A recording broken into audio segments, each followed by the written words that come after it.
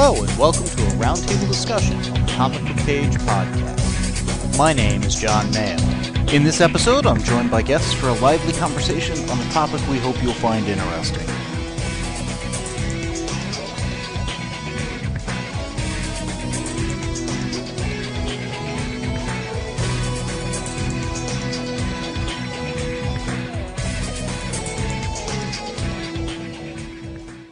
In this episode, I am joined by my sister Kay. We're going to have a spoiler-filled discussion on the first season of DC's Legends of Tomorrow.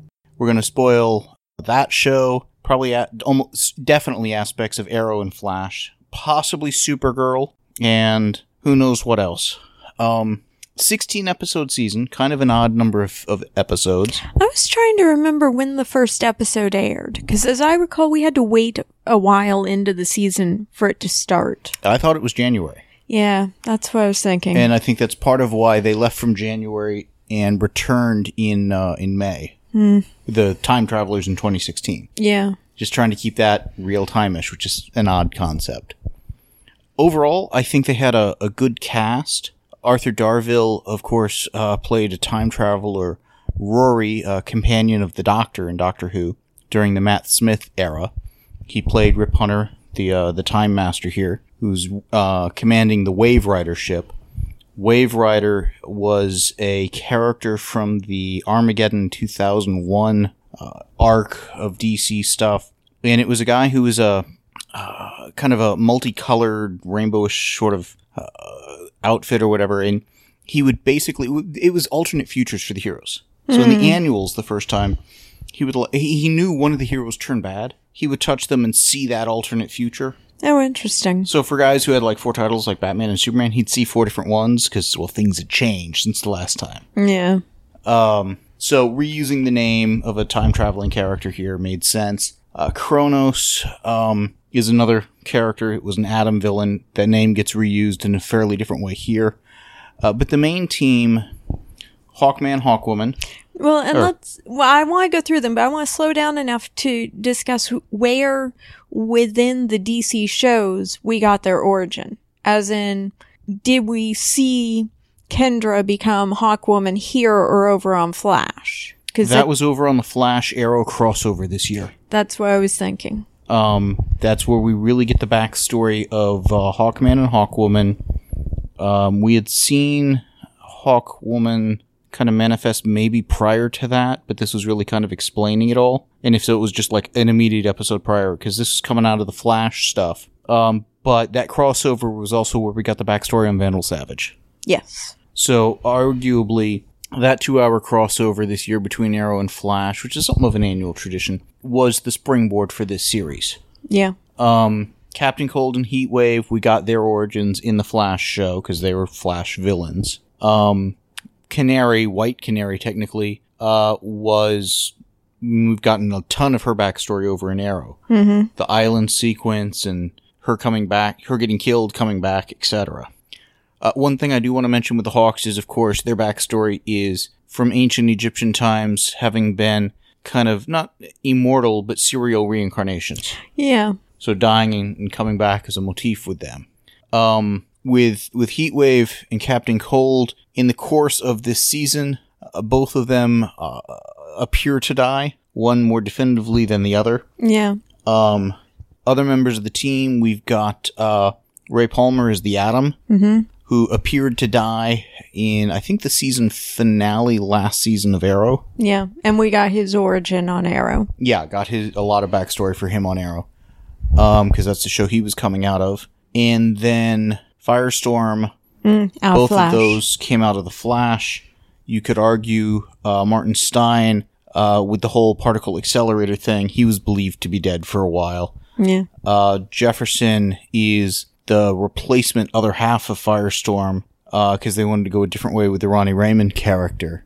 Well, and I really like how Jefferson is used, and I think what they did with the Ronnie Raymond character actually created a more interesting relationship for the Martin Stein and Jefferson Jackson characters. Well, and I think they needed to go with somebody like Jefferson other than Ronnie, because Ronnie would have been somewhat redundant with Raymond. Yeah. smart guys, more or less the same height, build, etc. It's like they didn't need both of them, and the Atom was the better character to have. Yeah.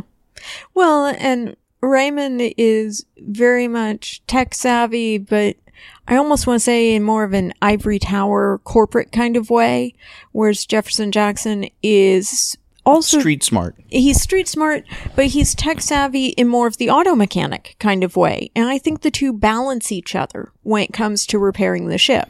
Absolutely. And they come at it with very different mindsets. And while both of them have a mentor relationship sort of a thing with Stein, they manifest very differently. Yeah. Whereas I think, again, with Ronnie, that wouldn't have happened as well. Well, and because Stein had lost Ronnie, he had the emotional baggage, that grieving process, but also that protectiveness of his partner. He became very overprotective at times. I liked the arc that Stein and Jefferson go through over the course of it. Mm-hmm. Stein forcing him into this expedition. And then at the end, Jefferson almost doing the same to Stein. Yeah, yeah. But being much more upfront and going about it the right way. Yes. So I thought that was very interesting. But the finale started with one of the characters appearing to be dead. And, of course, the question we were talking about before we watched this last episode was, will they bring that character back? Mm. And then I started to think about it, and I'm like, who the hell haven't they brought back? Every one of these characters has pretty much died. Yeah. Some multiple times, some maybe not so much. But I'm curious what direction they go next season, because this season, while I like the show, I thought the premise was fundamentally flawed. Yeah, I have to agree there. The thing spins out of them not having successfully killed, the Hawks not having successfully killed Vandal Savage in the crossover. Vandal Savage goes on, kills Rip's family in the future. Rip gets the team together, goes through time to defeat Vandal Savage. Mm-hmm. But if they had done anything successfully prior to 2016, it would have invalidated the Hawks' origin and the assembly of the team. Yeah, and yet we keep going back further in time. And I like being able to go back further in time. I liked some of the World War II era stuff we got. I liked the Jonah Hex episode was a lot of fun. Mm-hmm. And I think there's some story to be told with all of that. But there are a few things that they very much just address but dance around. Yeah. At one point, when somebody's going to kill their earlier selves, they just magically go grab them all and dump them off in a safe place. And literally, with a line or two of dialogue, Rip's like, yep, I'm going to go put them back. It'll be like you never left. Yeah. And that's really a line of dialogue, so we get to close that loop. Yeah. So it was too centric on Savage, and that may just be the big bad for the season, though. But to me, he was not compelling enough or interesting enough of a big bad. I got bored with him. I wanted him over and done with. I think they were expecting the audience to like him, I think, more than we did. I think so, too. And it wasn't a bad character or bad actor. It just was a swing and a miss, I think, for me. The character didn't have the charisma. The character didn't have the... I get why he's doing what he's doing. I never understood that. If they had cast the guy from V who was in This Isn't My Life or whatever that show was. Oh, This Is Not My Life. Charles Measure. Charles Measure. Mm-hmm. If he had played Savage, yeah, I think he could have made the character pop in a way that this actor just didn't quite do. Mm-hmm. Yeah. And this actor also had a bit of an odd accent that was almost intentionally unplaceable, in my opinion. Yeah. Well, and I was a little disappointed that when Vandal Savage finally has a daughter that we find out about, we leave her in that time period to fight his minions, which on the one hand makes sense. She has inside knowledge and everything. I wanted them to bring her into the team. I was sort of hoping that, particularly when we lost Hawkman early on, that we would get a replacement team member or a new team member or something. Mm-hmm. She was a possibility. The Arrow from the future was a possibility. Yeah. Trying to think who else. Those were the main ones. I get why they didn't do it, but I think they had a rough concept and an arc for the season, but the show hadn't gelled as much as I had hoped it would before it aired, if you know what I mean. Yeah. Well, I know a few people who didn't want to give the show a chance because, and this is part of why I asked you to help me orient sort of which characters came out of which other shows and where were their origins. Because some of my friends were saying, well, these are the leftovers of DC. No. And I don't feel that's a fair criticism, but given most of their origin stories aired in other television shows, I can see where they got that impression. I would argue it's an odd spinoff. Yes, it is. And it's odd to spin off equally from two different shows. Yes. I would argue the Hawks could have easily been the anchor of another new show. Set them up as archaeologists in a place and go, on that arc, kind of a thing.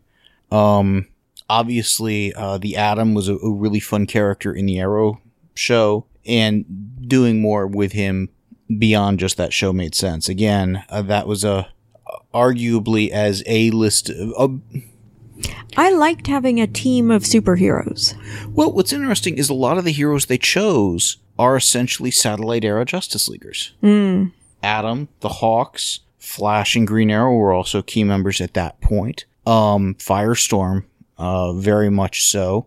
And Rip Hunter, when he had his own comic, it was more back in the 60s, more of a sci-fi era piece. But the other two, Captain Cold and Heatwave, are the main characters out of the Flash's Rogues Gallery that they've established so far. So taking them out of the Flash was a very odd choice. It worked well. And I think they're terrific actors who really are fitting well with the roles. Yeah, I thought that was excellent. I loved the whole, we're not heroes, but in many ways redeeming them, finding the good in them and stuff. I loved it.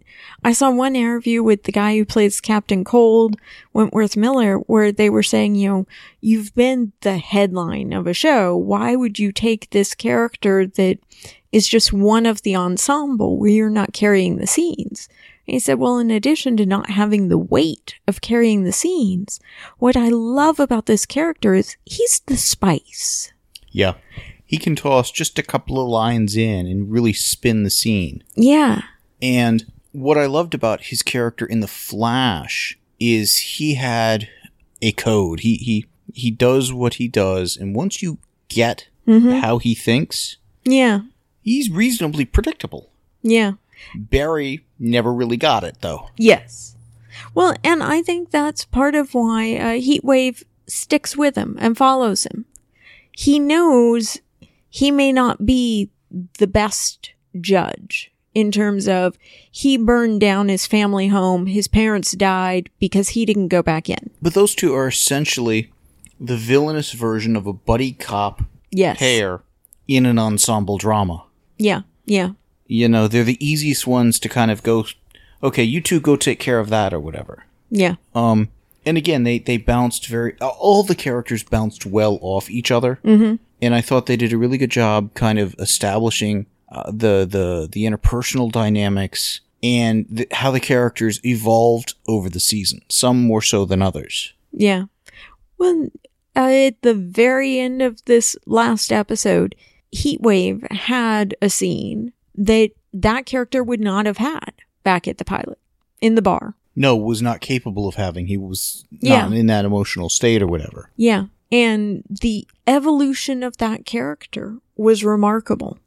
Well, and also the way Ray Palmer plays into that whole dynamic with those two. Yes. He's the naive, almost bumbling person, whereas he's, I don't want to say made his peace with those guys, but... Well, the Boy Scout who took a beating for Heatwave, simply because he's the good guy who can't see someone else take a beating, even if it means he takes the beating. Well, he earned their respect and they earned some of his. Yeah.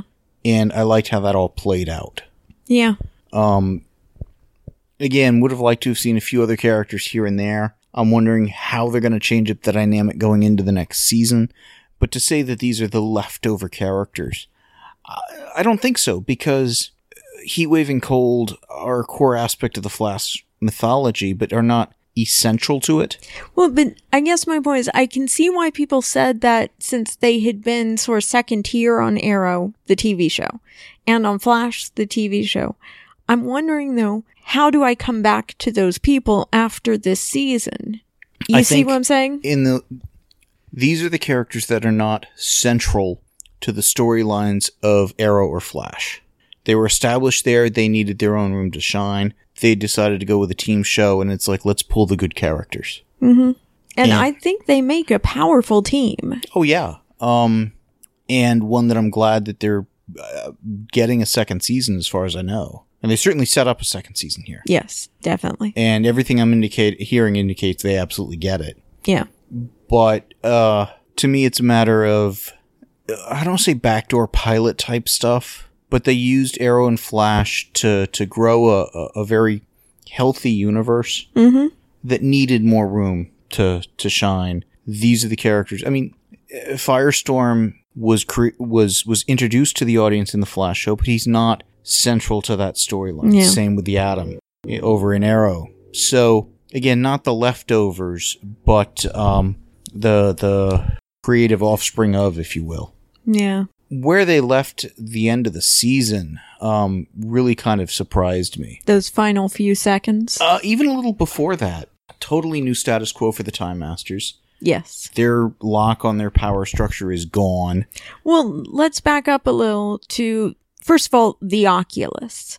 Mm-hmm. I hadn't thought about where Gideon was getting the information for, has the timeline remained stable? Has the timeline changed? I had always figured the vanishing point is kind of outside of time and therefore shielded from changes in time, and they have a way to communicate back to the base. So whatever documentation database they've got, they had access to. Mm-hmm. I didn't take it as they needed this magical peering into the time stream capability. That's essentially what the Oculus was. Okay. When it got destroyed, that, of course, changes the thing. I was more surprised that Vandal Savage was essentially being orchestrated or used by the Time Masters. Now, see, that was one that, for me, it could have gone either way. Who was using who? I think Vandal was using them as much as they were using him. But when they made that proclamation in the show, and it's like, oh, he's going to save the world from the Thanagarians, that to me was a turning point for the series. Undecided if it was a good one or a bad one. Yeah. This goes back to kind of the radioactivity of the Hawks. The Hawkman, Hawkwoman characters have been around since way back in the day from DC. They were in the Golden Age, and back then they were kind of more or less this origin, reincarnated old Egyptians, etc. Then in the Silver Age, they became essentially aliens from another planet, space police, if you will, Thanagarians. Okay. Here, they've gone with the one Egyptian backstory, but now they're introducing the Thanagarians, and I'm like, and somehow their blood ties into the Thanagarian meteorites. How does this work? Is that the nth metal? What's going on? There's kind of a pop, of the brain going there. But when, around the time of Crisis on Infinite Earths, a little after that, I guess, DC was restructuring the backstory of certain characters. And there came a point where it felt like every other week, and it wasn't quite that fast, there was a new backstory for the Hawks. Are they Thanagarians? Are they reincarnated? Or is it, was he part of the Justice League back in the day? Was he not? How was this going on? Mm-hmm. And their backstory just completely unraveled. Yeah. To the point where it was almost impossible to use the characters for a bit because it was unclear what's their backstory, or are we giving them a new one? And so there was and I don't want to say which editor, but you know who I'm going to be talking about. An editor I had talked to at Comic-Con one year had basically said, yeah, we got to wait for the radioactivity to die down on those guys. Yeah. Yeah. And he was right. Because it was so confusing.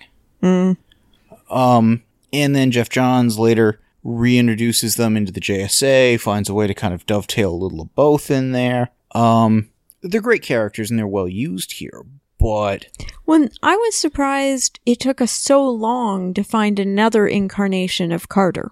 I was disappointed by that. When they killed him off early on, I was expecting, okay, that was back in the 70s. Flip back to a, current day or whatever, and you've got another one aged up again. Mm-hmm. You know, and I would have loved to have seen an episode where you've got the second one, the replacement of the one they brought back in time in He Dies, basically shadowing them over the decades as a guardian angel almost. Yeah, really. You know, and to see how that would have played out. There's fun stuff they could have done there. That's something that we've seen that sort of story on, forget if it was 12 Monkeys or one or two other things, where there's kind of the one episode that kind of, yeah, we're telling this big arc, but oh, by the way, let's catch up on this little side story thing that's kind of cool. Yeah. So with those two flying off at the end of this season, right before the end, are they going? Are they coming back? I'm expecting they're coming back. Well, and, you know, the question has to be asked, are those exact pair, that exact incarnation coming back? I don't think so, because the guy that we get at the very end of the season, and again, we are doing spoilers, is, what did he say? Rex Tyler? Yeah, oh, Our yes. Man. Yeah. Member and identifies himself as a member of the Justice Society. Core members of the Justice Society, Hawkman, Hawkwoman. Now, in the comics, they're a World War II era group. Okay. So the question is that where this is from? They've also more recently been present-day characters as well. But it's possible that they took the current version of the Hawks off stage, so this group of characters could go back in time with, you know, interact with the JSA back in the World War II era, and interact with that Hawkman and Hawkwoman and maybe keep them for a bit. I don't know. That then begs the question of, well, do you then change their timeline? How does that, how much of time really wants to happen? How much doesn't? Yeah. Because they danced around and they had to, an interesting possibility of bringing back Black Canary, who'd recently died in Arrow. Yes. And the reason they kind of had to dance around that is it would have been unfair to people just watching Arrow for this show to undo that death. Yeah. But, could happen. In the comics, it would have. Yeah. So I'm really excited about the possibility of either this Our Man. He doesn't call himself Our Man. Or did he? No. No. But this character of Rex Tyler joining the group. Maybe we see more of the Justice Society. Maybe he's from an alternate timeline. I was intrigued that it was Heatwave, Mick Rory, who told him to come back and tell them not to go, because they'd all die if they did. Yeah. Interesting choice of who told them to come back and be saved. Well, and it could just be he was the last man standing or something. Could be. But it shows he cared. Yes. Again, very big evolution of the character. Absolutely. But I'm as equally curious, are we going to get back Captain Cold? Definitely. Well, he brings a lot to the show. He does. So, the other thing I thought was really interesting, and hadn't really dawned on me until the second to last episode, we've got Jefferson having been sent back to 2016 to save his life. Mm-hmm. We see a scene where Stein and Jefferson, prior to, in the midst of the pilot episode, are having a discussion that we hadn't seen of do we go, do we not go. Jefferson walks off. Jefferson from the now later in the season shows up and says, hey, we got to do something. We got problems. Cut to Star Labs, and they're working on the Time Sphere. Mm-hmm. Now, the Time Sphere we'd seen at the end of the first season of Flash, and it was very much, it's one of Rip Hunter's. Yet in the entire show of Legends of Tomorrow, we never see Rip Hunter within arm's distance of one of these things. Yeah, well, And it was a souped-up version, but in the comics, Rip Hunter essentially had literally a time sphere. It was almost like a, how they'd have one of those diving spheres? Mm-hmm. It was kind of like that. All metal, no windows, no glass. Yeah. You go in, you set the thing, you open the door, and you come out in another time frame. What I liked in all of that was Jefferson telling Martin, I forgive you for the whole roofie thing, and Martin saying, I would never dream of. Yeah, you do. Yeah. Again, relationship was really good there. I also liked when Jefferson meets his father. That was beautiful. I mean, they had some moments that was just some really great character stuff. Well, and one of the things I loved about Jefferson meeting his father was that Martin was the one who facilitated it. Yeah. There were a couple of times where Martin, as I don't say the wise old man, but essentially filling that role Well, but helped again, a lot. it was an evolution of his character because at the beginning of the season, we were led to believe that he was very self-centric, which is a bit different than self-centered because it wasn't that it was all about him. It was that he was only aware of what was around him, affected him, and influenced his research and his world. Yeah, I'm wondering where they're going to go with his character in a second season. Because there were enough times where he's like, well, if my math is right, and it is, that I'm almost expecting either he's going to make a major math mistake and cause problems, or he's going to, in the second season, if my math is right and everybody else chimes in, and it always is. Yeah. Kind of take the egotism to a degree and notch it back just a little. Well, they've built up that kind of rapport, though, with all the characters. Yes.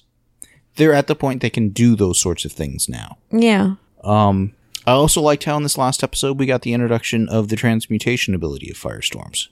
That was pretty wild. And how his costume was starting to look more and more like the traditional Firestorm costume versus just the little funky kind of, gizmo on the chest. Of course, flip side, it was also a little disheartening how Captain Cold's gun in most of the series was working less and less like it did in The Flash. Yeah. Although I would take it a little as a comment Heatwave made when he'd given it to somebody else to use of, you're wasting ammo. So it could have very much been that because Snart didn't know how long he was going to be out there, he just ratcheted it back. Yeah. And it would have been nice once or twice to see him kind of go all out. Yeah.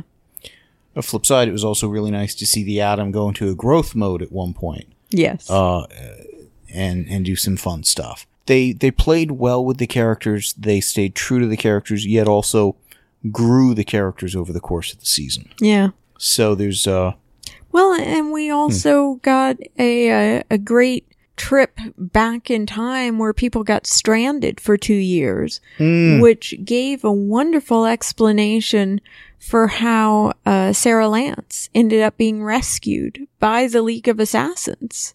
Well, I thought that also did a lot for the relationship between Kendra and Raymond. It did, definitely. And again, that whole, they were there for 2 years. Yeah. Fun sort of a thing that you can do. Yeah. In a time travel show. So they've got a lot of potential. Them being self-appointed guardians of the time stream, I think, frees them up to a much wider variety of types of stories. Yes. I am curious what kind of quote-unquote the mission will be at the start of the season, since they've got hey, if you go on that time ship, you're going to die. Okay, get some specifics around that. Yeah, exactly. And I'm assuming that'll be another season-long arc. Yeah. Now, whether it's a 16-episode season or a full 20 or whatever, I would imagine a full 20. If I were in the CW's position, I would try to have Arrow, Flash, Legends of Tomorrow, and Supergirl kind of at the 8 o'clock hour or whatever, the first hour of primetime, 8 Pacific, 7 Central, almost every day of the week. Yeah, kind I of was going to say Monday, Tuesday, Wednesday, Thursday. Yeah. Yeah. And that gives you the ability for if they want to do, and it sounds like they definitely do, a crossover across all 4. That's really powerful. Well, I think CW has released a planned lineup for next season, and they're going to keep Supergirl on Monday, which had been its time slot on CBS. And that makes sense. And go with sort of the same as it is now with a show a night. Well, and with all the shows under not only the same network, but the same executive producer, if they can, and I don't know if this is how they'd been doing it on the Flash Arrow crossovers, if they can essentially pool the money in the budget for that, and it's like, okay, we've got a 4-episode budget, let's really knock the socks off or whatever. Yeah. And can get the actors and stuff to go across without breaking the bank. They could really start to put together, this is essentially, a full Justice League cast. Yeah. And I want to see them continue to push the envelope there because, when you pull in Supergirl, you can start to pull in Red Tornado, certainly Martian Manhunter, all 3 of which were, again, Satellite era Justice Leaguers. And if you could do that, And then you've got maybe some JSA characters floating about. There's so much potential and possibility there. It's a lot of fun. Yeah. And they've been treating all the characters well across the shows. Yes. And again, the fact that they took some characters that, frankly, Heatwave, Captain Cold, there wasn't time or space or room or need for them to get a spotlight in Flash. They've had so many characters they're dealing with over on Arrow. Wasn't really time to do more with Atom. Yeah. They had another Canary already, so taking those two out. Again, same with Flash and Firestorm and stuff. So yeah. To me, it never felt like cast-offs so much as, let's assemble this group of characters that we've established and built up over the course of a few seasons of these other shows. If they can continue to, and one of the things I would have liked to have seen a little more in Legends of Tomorrow, plant some other characters out there. Yeah. Again, we got Vixen introduced in Arrow this season. We never, Jonah Hex is the closest we came to another, and Hourman now. Other characters really getting introduced to the DC TV universe through Legends of Tomorrow. Yeah, I'd agree with that. So I want them to keep going. I think there's a lot of potential. The effects, by and large, were really good. There are a number of times where it's like, okay, the wings on the Hawks, man, they go away quick. Yes. But I don't know. It's loosening up the mandate, getting rid of the focus on Savage, I think, will strengthen the show. It's just a question of, do they replace it with a stronger concept, or is whatever's happening with the JSA going to feel kind of restrictive? Well, and does bringing in the JSA bring in more characters than the one we saw? Oh, absolutely. Because the JSA had, about a dozen members. I mean, they were the original JLA before the Justice League. That's what I thought. Other members of the JSA are classically, let's see, you got the Hawks, Jay Garrick Flash, which, again, spoiling Flash stuff, if the Jay Garrick we've seen isn't the Jay Garrick, and my money is on a Henry Allen parallel, being the true Jay Garrick. Then you could have him as a member of the JSA if you wanted to, because that's on Earth 2. Because this guy never really said in Legends of Tomorrow what Earth he's from. Yeah, that's true. He had like 3 lines of dialogue. Didn't have time. But anyways, you've got Flash. You had the Golden Age Green Lantern. I'll skip for the moment Superman, Batman, and Wonder Woman, because while they were original members of the JSA, after a while they kind of got faded to the background, just to make that team seem a little bit more different than the current Justice League. Got it. Dr. Fate, definitely a core member. Matter of fact, he showed up in the JSA when they showed up in Smallville. Actually, those would be good episodes to show you, is the 2-parter in Smallville that had the JSA. Oh, okay. Star Spangled Kid, later Stargirl were members. Power Girl, Earth 2 version of Supergirl. Wildcat, whom we've seen a version of kind of sort of in Arrow. The boxing training guy. A version of the Atom that's very different than the Ray Palmer one. He was just short. Oh, okay. Another boxing type guy. A lot of those characters were essentially in the JSA either cosmically powered, unbelievably powerful, like Dr. Fate or the Spectre, or they were more street level types. You had Wildcat, you had Spectre. I'm trying to just envision the typical round table you would see. Johnny Thunder actually would be a lot of fun. He had a magical genie thunderbolt thing, and the original Black Canary. So there were a few others from that time period that went under the name the All-Star Squadron.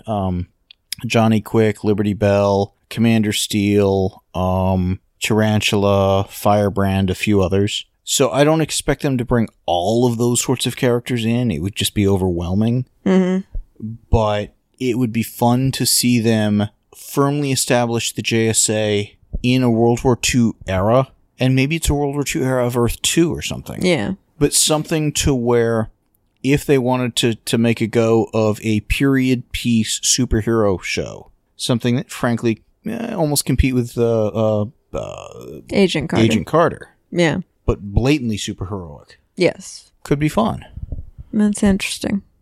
The only thing that just occurred to me is I'm wondering if Rip Hunter's actually going to go check on his wife and son now that we had the little throw Vandal Savage into the power transformer and seemed to send out a ripple of blue wavy things that might have changed time. I would hope so.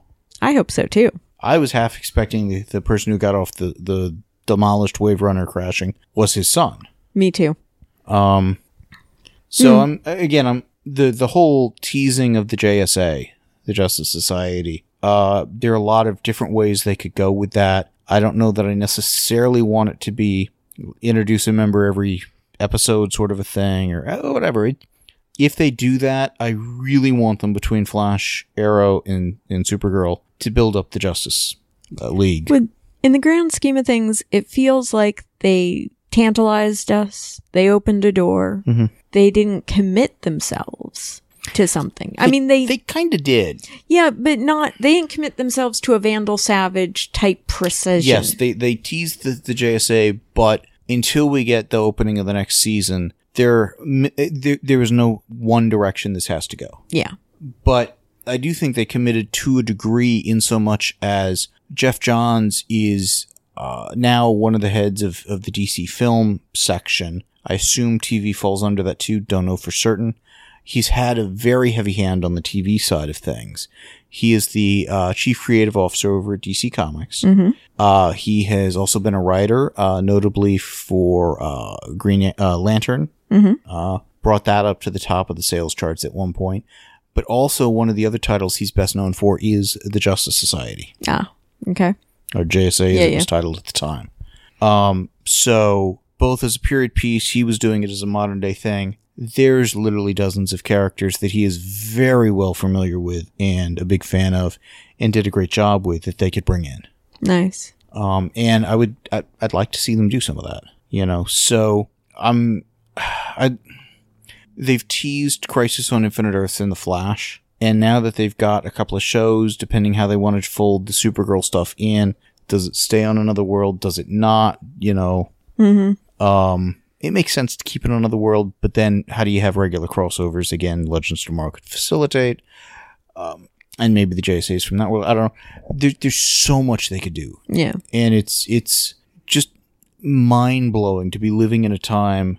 When I was growing up, the only way you could read about or enjoy stories about these characters was either to read about them or hope the Super Friends had a halfway decent episode. Yeah. And I like the Super Friends classic stuff, grew up on it, loved DC because of it, but a kid's cartoon. Yeah. Now, literally almost every night of the week, there's a cool show. Yeah. And for people to complain, it's the has-beens, the other shows. There are enough shows and enough has-beens. They filled an ensemble. Yeah, exactly. Kind of a thing. It's like, man, that's a horrible problem to have, isn't it? You look over at Agents of S.H.I.E.L.D., which I thought would bring in some Marvel superheroes or Marvel-powered people. And just for comparison, let's say you wanted to make a leftovers of Marvel out of Agents of S.H.I.E.L.D. Well, what's funny is Agents of S.H.I.E.L.D. has tried to spin off multiple shows. Well, that's true, too. And you could argue whether you consider Agent Carter a spin-off of it or not, or just another show based on the Captain America stuff, which I think is the better way to go. But Agent Carter's not continuing past its second season. Agents of S.H.I.E.L.D. has tried twice to spin off Hunter and Bobby to other shows. It hasn't. Whereas Arrow, I watched it initially because, I feel obligated. And Green Arrow is a TV show. He's living in Lex Luthor Mansion from Smallville. How's this going to work? But it was good. It grew on me. Then they introduced The Flash. That's now a successful show. Now they introduced Legends of Tomorrow. That's a successful show. Supergirl kind of makes an run, not end run, but a from the outside sort of a thing. Mm-hmm. But gets folded over with the crossover in The Flash. It's like, this is kind of cool. Mm-hmm. So the DC stuff on TV is incredibly viable because you've also got, if you include the Vertigo stuff, iZombie and Lucifer, plus the short-lived Constantine. What DC is doing in TV is working. Yeah. Some more so than others. Constantine only lasted a season, whatever. But it's a very much, even just with the Berlanti stuff of Flash, Arrow, Supergirl, and Legends of Tomorrow, fruitful and growing universe in a very organic way. Yeah. So if they can just start bringing a couple of these characters in, have a core team, have some people that they bring in just for missions or whatever on Legends of Tomorrow, I mean, that'd be awesome. Yeah, it would be. Have an episode that's got Vixen, have another episode that's got, trying to think of one or two of the other one-off heroes or whatever that we've seen or whatever. Yeah, a lot of possibility. Yeah. So, curious where they're going to go with it. There were a few places this season where, again, I wasn't sold on the concept, going after Savage, all that kind of stuff. But they kept it a fun ride, even when they frustrated me with their approach. Yes. While I thought the show may not have had the best premise, it was well executed. It had a good mix of humor, and in some cases a little ludicrousness, but also ongoing storyline that held water. Mm-hmm. And good character moments. And good character moments. And when it was a little hokey at times, they kind of sort of acknowledged that, and that was part of the charm. Yeah, yeah. You've got the more hardened criminals of Captain Cold and Heatwave, and you put them up against the goofy Atom, essentially. Well, and when Captain Cold and Heatwave went to a bar with a White Canary, and someone basically made the mistake of picking a fight with her, and they're like, nah, we're not going to step in. She's got it. And she's got it for quite a while until like 5 or 6 guys come after her. And then she's like, okay, you guys can come over now. Well, we were just waiting for an invitation. While they put Cold on ice, so to speak, very definitively, I can't imagine his character not coming back. I agree. And if they choose not to go down that path, I think it's a horrible mistake. I agree. I also don't know how I would bring him back, to be honest. I think they basically told us how at the end. We can come back to this bar anytime. They can't take that Cold, because that Cold is from 2013, essentially prior to the Flash starting up. Yeah. So 1, doesn't have the Cold gun. 2, it completely messes up his timeline. Yeah. And you kill him again, you got a paradox. I don't know. I think they'll figure it out. So I would basically probably use the smaller time sphere thing and borrow the Flash long enough to have him get there, zip him out right before the explosion. Nice, yeah. That is nice. And almost have Barry do the, okay, now you owe me one. See, I kept waiting to figure out, why couldn't they just wedge that little lever that had to be held down with something, or use the cold gun to freeze it in place? The cold gun was my idea, too. It's like, just, okay, that'll ice it up, we're good. Yeah. Yeah. But I like your Flash idea. And Flash never showed up in the series, which surprised me. I was expecting him and Arrow to show up for, hey, we need some extra guns. Well, we did get Stephen Amell We got Stephen Amell as a later Arrow. Yeah. But the premise, the way they had pitched it, implied that they would be kind of auxiliary members of the team. Yeah. And we didn't get that. Yeah. And, I mean, in the episode with Stephen Amell, I liked who was wearing the hood. They did some fun stuff there. Again, the future Arrow is another one I'd like to see them bring in. Yeah. So. And crazy as it may be to say, I liked Vandal Savage's daughter. Again, there've been 1 or 2 daughters of Vandal Savage in the comics, so some potential there. She was interesting. I would be tempted to see her going through history trying to make up for what her dad did, for what she didn't know she was an accomplice to. Well, and there's also something to be said for assembling a team from different points in time. Yeah. I want to see them do more stuff like they did with Jonah Hex, and we got a teaser of Negative Woman from the Russia stuff in the 70s. I want to see them bring in more and more characters. The other one that I liked that was all too brief was Kendra and Carr's son. Yeah. I thought that was really interesting. It was a good way to start with those characters. Yeah. So I'm hoping they use the break between seasons to kind of retrench, rethink, and come back with a really strong game plan. Me too. Because I think they had the inkling of an idea. I think it worked well, but I think they're on the verge of being able to just knock it out of the park. I agree. Get a couple of really good guest stars for a couple of key characters here and there, tell a strong arc, continue with the good technical work and stuff. Well, and you're set. Capitalize on the not just the characters they have, but the growth they've given them. Yes. Yeah, it's got to be something that at the end of each season, whatever, the characters need to be noticeably more than they were before. Well, I mean, Ray came out, you know, he was a Boy Scout in the beginning, yeah, but if you want to picture him as... He was naive. Well, yeah, but if you want to picture him as that sheriff with the badge, that badge was shinier at the end. Because he was a good guy to start with, but he was an even better guy at the end. When he gave Kendra that hug at the end, it was genuine. Yeah. And that's one of the things you love about Ray, is he's always genuine, but you knew he meant what he was saying to her. Well, and what I enjoy about these characters is they're fun to watch. Yes. You know, they're deep enough dimensionality to them and character moments that are good. The plots are entertaining with them, but it's not depressing. It's not frivolous. It's got a good action beat to it. And again, it's like I want to see more with these characters. Yeah. So anything else? Or does that pretty much do it? I think that does it. Cool. The show notes and forum for this podcast can be found at www.comicbookpage.com under the podcast and forum sections of the website. Please email us at theguys@comicbookpage.com and let us know what you think of what was discussed in this episode. Thanks for listening.